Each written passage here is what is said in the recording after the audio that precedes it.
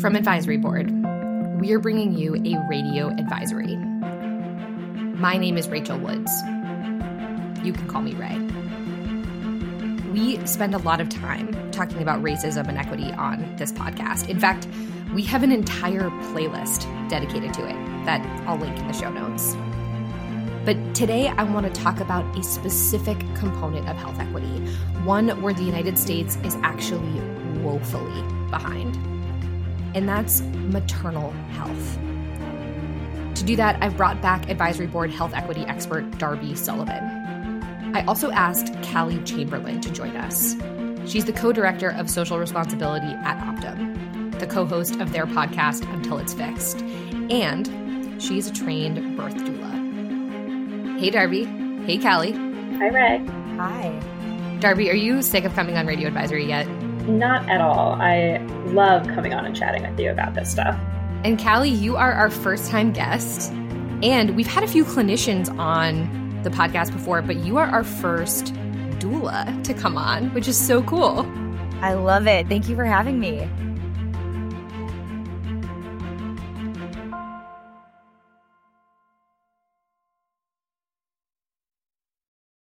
Callie, you have a very interesting role. You actually co-lead social responsibility for Optum, which has this broad focus on health equity.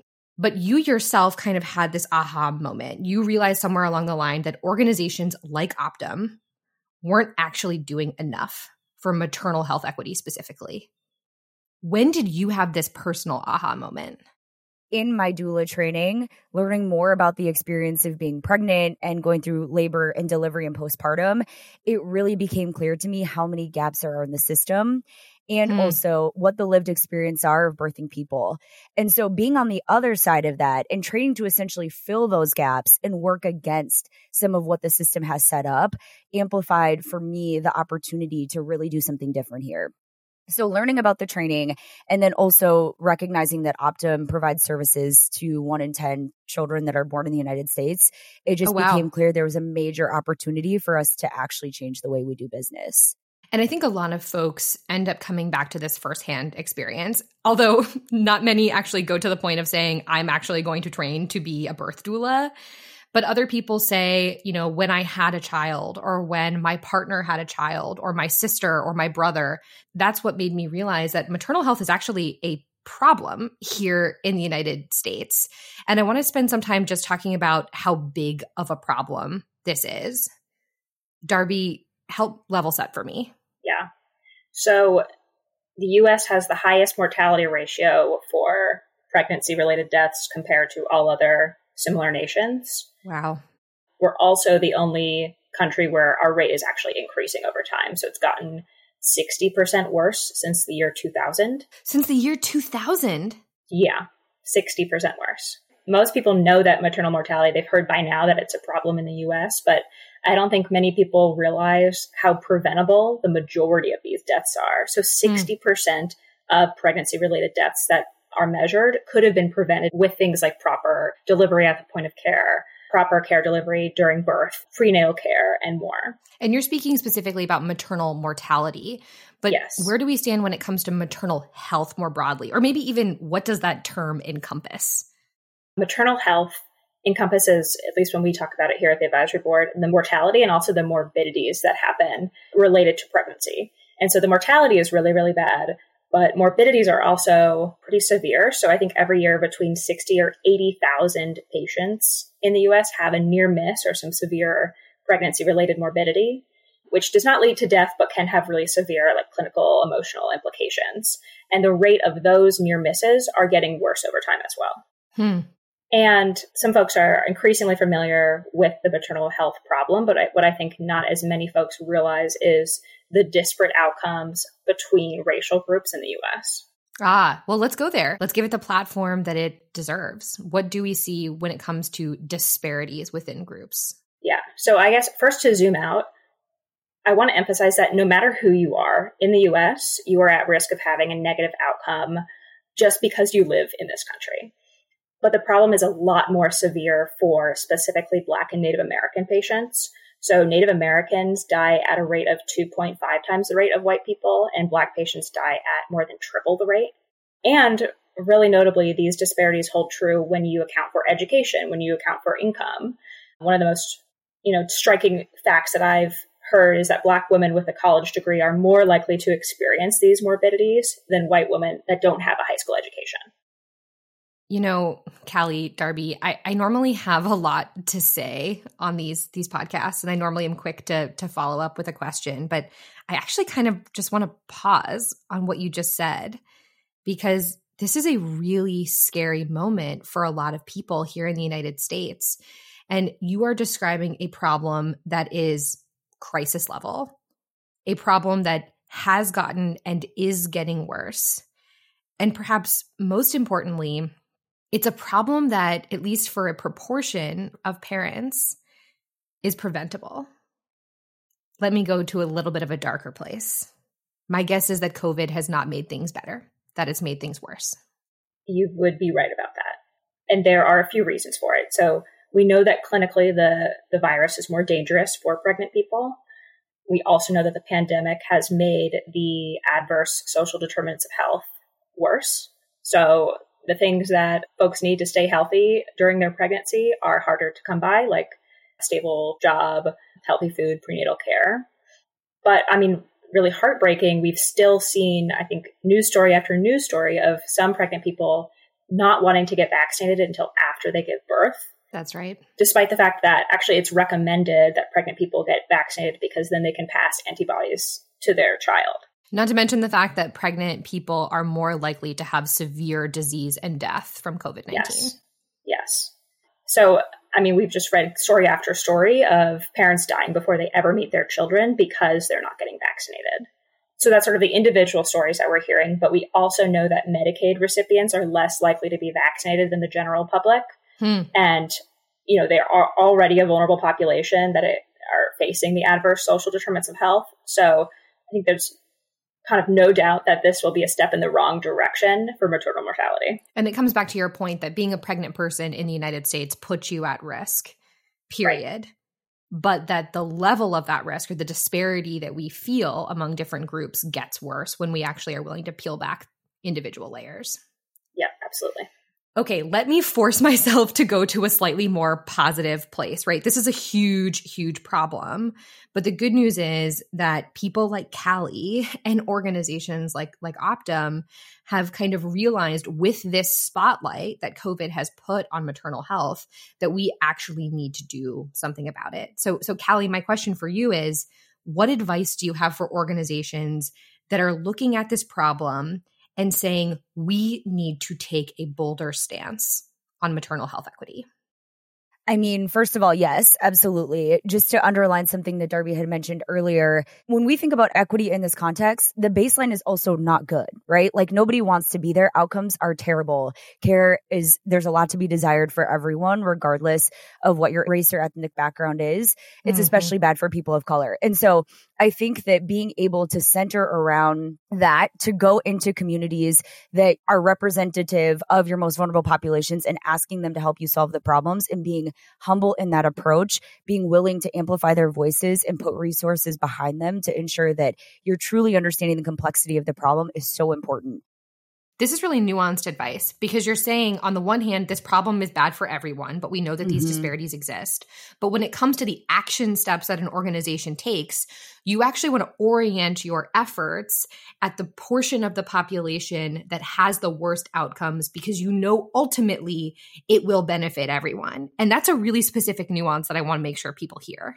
Yes, thank you for calling that out. And our belief is that when you solve for that group of people, you actually end up solving for everybody. Exactly. Yeah, a lot of our work is centered around looking at pregnant people who are experiencing domestic violence, pregnant people who are incarcerated, pregnant people who never have their voices come into research that actually informs clinical practice. And so by wrapping our arms around those communities and ensuring that we're supporting people who come from those groups and working from behind them and integrating their insights and learnings into our organization and the way that we think about equity, I think that's the approach to be taking, regardless of what you're focused on, but specifically around maternal health. The other thing I'd add here is that it's not just maternal health, right? When I have conversations with providers about how we got here, they'll also say things like, well, we don't talk about women's health. And in this country, we don't prioritize women's health. And therefore, it's not possible for actually us to have reduction in maternal morbidity and mortality. And then you think about social determinants of health and how bad they are across this country. It's built on a foundation of race.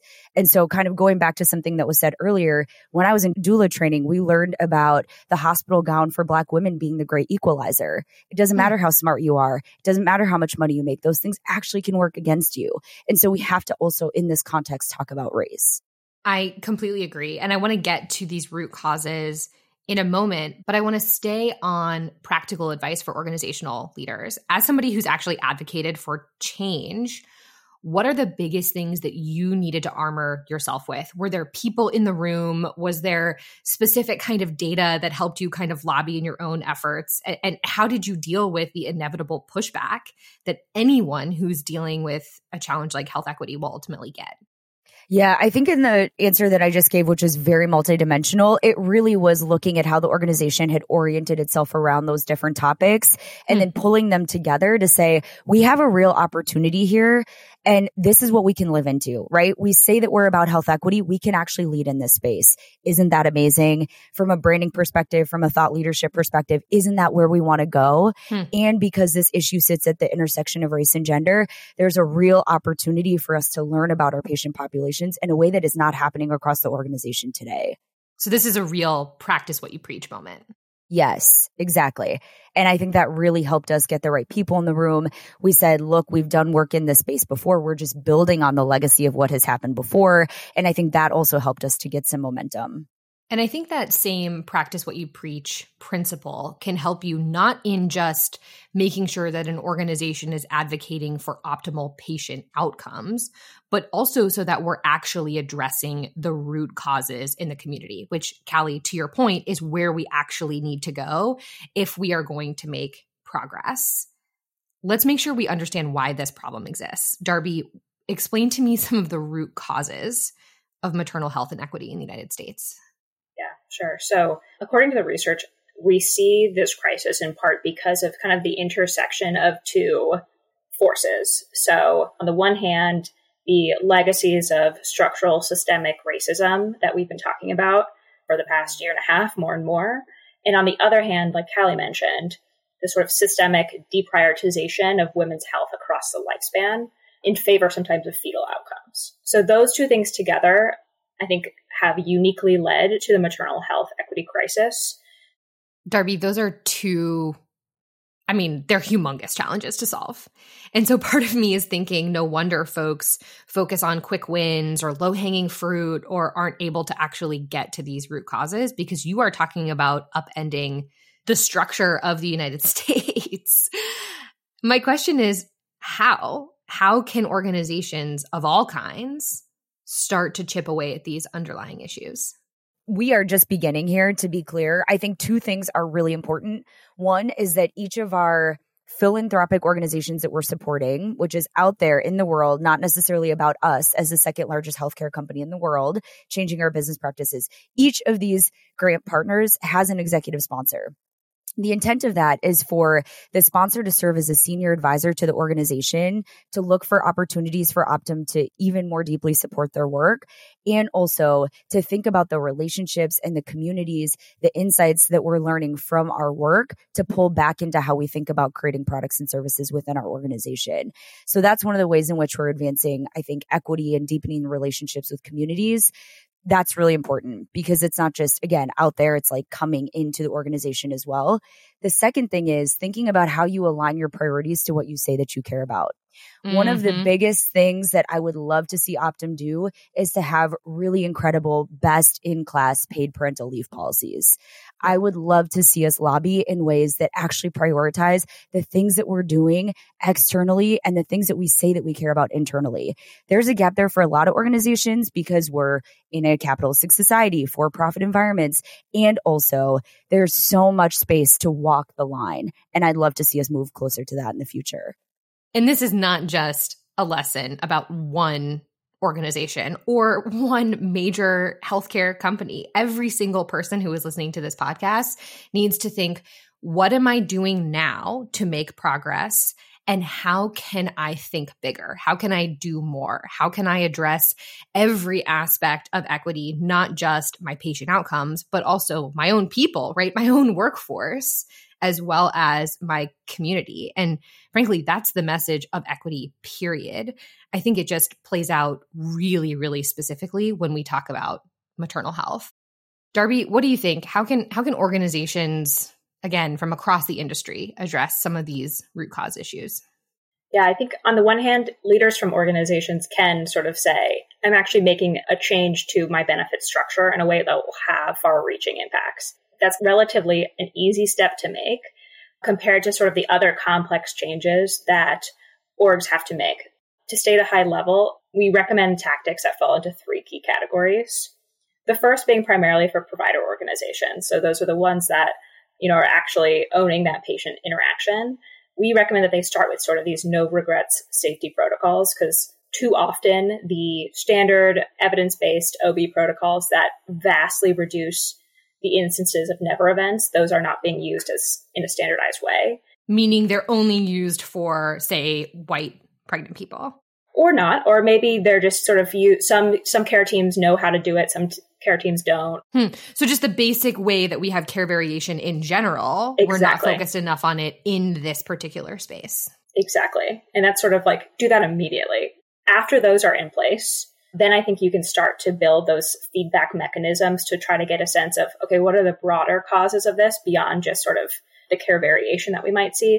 That means expanding an existing maternal mortality review board to make it more of a perinatal review committee so that you catch problems that happen prenatal and postpartum as well as during the delivery. In addition to sort of the basics of gathering data stratified by race to see where disparities prop up. And I would say that's the best practice for the patient outcomes piece. And then you pair that with what Callie was saying, which is how do we support our own workforce? How do we address this problem in the community?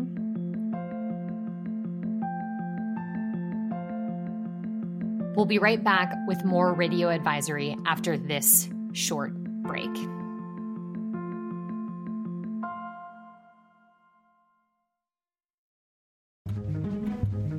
Advisory Board's team of over 200 experts is constantly tracking and thinking through the latest developments in healthcare. We unfortunately can't get all of our experts on this podcast to tell you what they're seeing and thinking, but they are regularly sharing their perspectives on the Advisory Board blog. Check out advisory.com/blog to read their latest posts on proposed rules, what physicians want, AI, telehealth, and more. That's advisory.com/blog.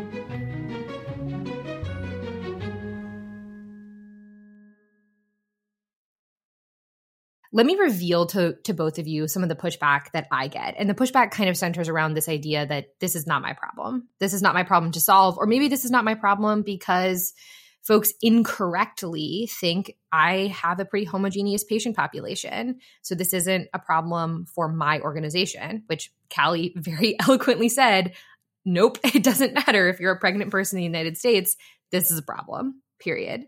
But the other kind of not my problem moment that we're having right now comes out of some very specific policy changes that have happened in the last several weeks. Of course, I'm talking about Texas. And I get a little bit afraid that organizations, provider or otherwise, who are not in Texas are looking at what's happening and saying, see, it's bad there. They are the ones that need to focus on maternal health, perinatal care, et cetera. But we're actually okay wherever we are in the country. What do you say to that pushback? I think that's part of the problem, is that mentality that like the problems exist out there and they're disconnected from anything that has to do with me or the things that I care about. That's just simply not true.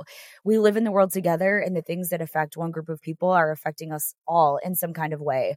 And so I think one of the really incredible examples of social responsibility is Salesforce, who offered the opportunity for their staff that were located in Texas to relocate as a result of this law. Salesforce, the company. Yeah. The company. Yes, exactly. Thank you. So I think that's a really good example of an organization that's not in healthcare, but knows that they have a stake in the ground because they have people that work for them that are there. And they're saying, let me think differently about how I can show up in this moment.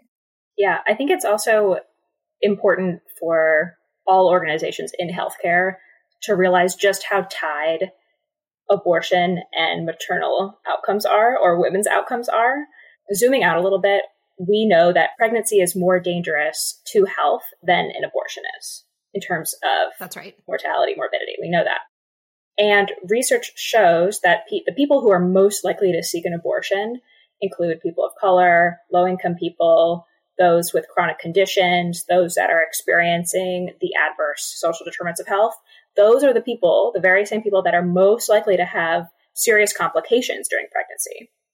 So any restriction on abortions will inherently worsen outcomes for patients, especially patients of color, which is, of course, concerning from a preventative standpoint. If one of your goals is to improve maternal health and improve maternal health equity, you have to also keep abortion care as part of that strategy.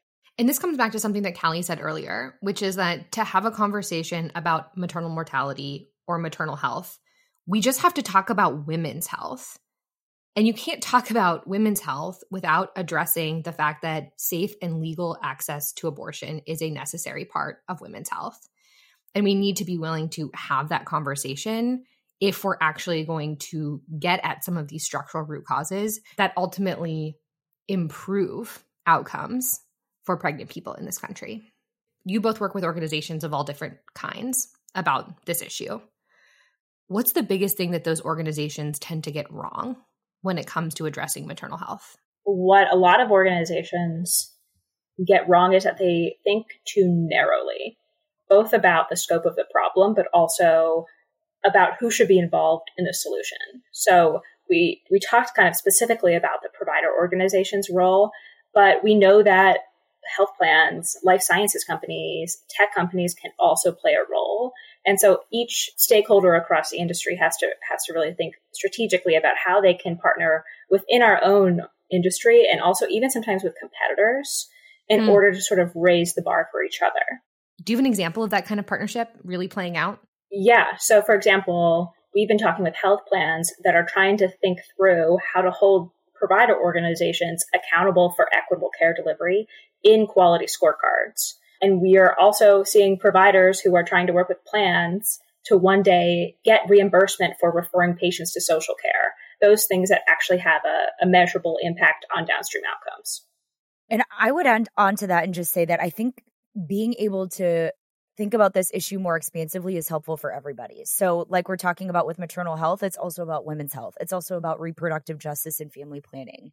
When we talk about birthing people, it's using that term birthing people, which is more inclusive. It's That's also right. talking about people of color, looking at who's experiencing the worst kinds of disparities, looking at how our research is not inclusive enough because it doesn't encompass lived experience as a part of what's informing clinical practice. Which comes back to those life sciences companies who are developing drugs and creating the technologies and all of that upstream work. Exactly. Yeah. And one of the things that I think was important for us at Optum was to recognize that we did not have relationships with the communities we wanted to work in. And so it required us to partner with uncommon allies and people who maybe we wouldn't have partnered with before to be able to rebuild that trust and work within communities to address this issue because it is complex. It's multidimensional, and thinking that we can just focus on providers or patient education, it's not enough to get us where we need to be. I want to make sure that our listeners don't feel overwhelmed by the enormity of the problem here, or that they feel, let's say, appropriately overwhelmed by the task at hand that every single person who's listening to this podcast needs to act on. And that's where I want to end our conversation. When it comes to maternal health, what is the one thing that you want to make sure our listeners do differently as a result of this conversation? I've said this before on Radio Advisory, so I'll be a broken record, but it's really important that we understand we can't fix structural problems without structural solutions. So while we should be meeting patients in communities where they are, while we should be impacting our workforce, I also want folks to think even further, especially those that have government affairs arms, which is most organizations. How can you say, for example, I'm going to weave in my maternal health equity goals into my advocacy agenda, whether it's I'm going to expand Medicaid coverage for pregnant people, or I'm going to try to advocate for funding and reimbursement for non-traditional providers like doulas. What are the different policy choices that we already know will impact maternal health in a positive way that should be added to your agenda, and also what needs to be taken off your agenda. So in what ways are we actually perpetuating the same problem that we're trying to address? Yeah. And I think to support that is my recommendation, which is to get closer to the ground all the time. It was so important for me to have the experience as a doula, to work side by side with people while they were in labor and delivery, to understand how broken this was. And I'm not recommending that everyone becomes a doula, although I think that would be amazing. There needs to be much more of us. But it's just being in conversation to the people who are most vulnerable and thinking about how you leverage your power, your influence, your privilege, which all of us have in some sort of realm, to think differently about the work that we're doing and to say what it is that needs to be said and make sure that our actions are aligning to that, right? It's not enough to say that we care about health equity. It's not enough to say that we really want to do something around maternal health. Get lower, like figure out how you do that and how you do that in community with the people that need to be most supported. And you don't need to be a pregnant person or know a pregnant person specifically in order to have that more on the ground connection. Yes, that's right. Well, Darby, Callie, thanks so much for coming on Radio Advisory. Yeah, thanks again. Thanks for having us.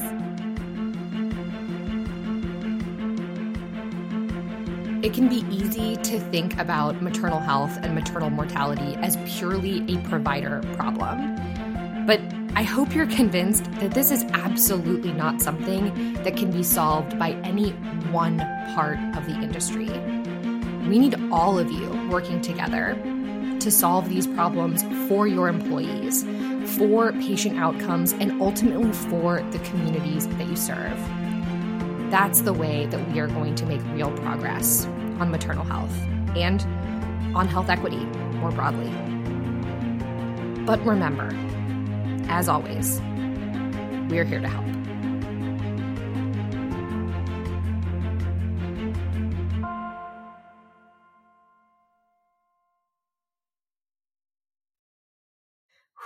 It got dark.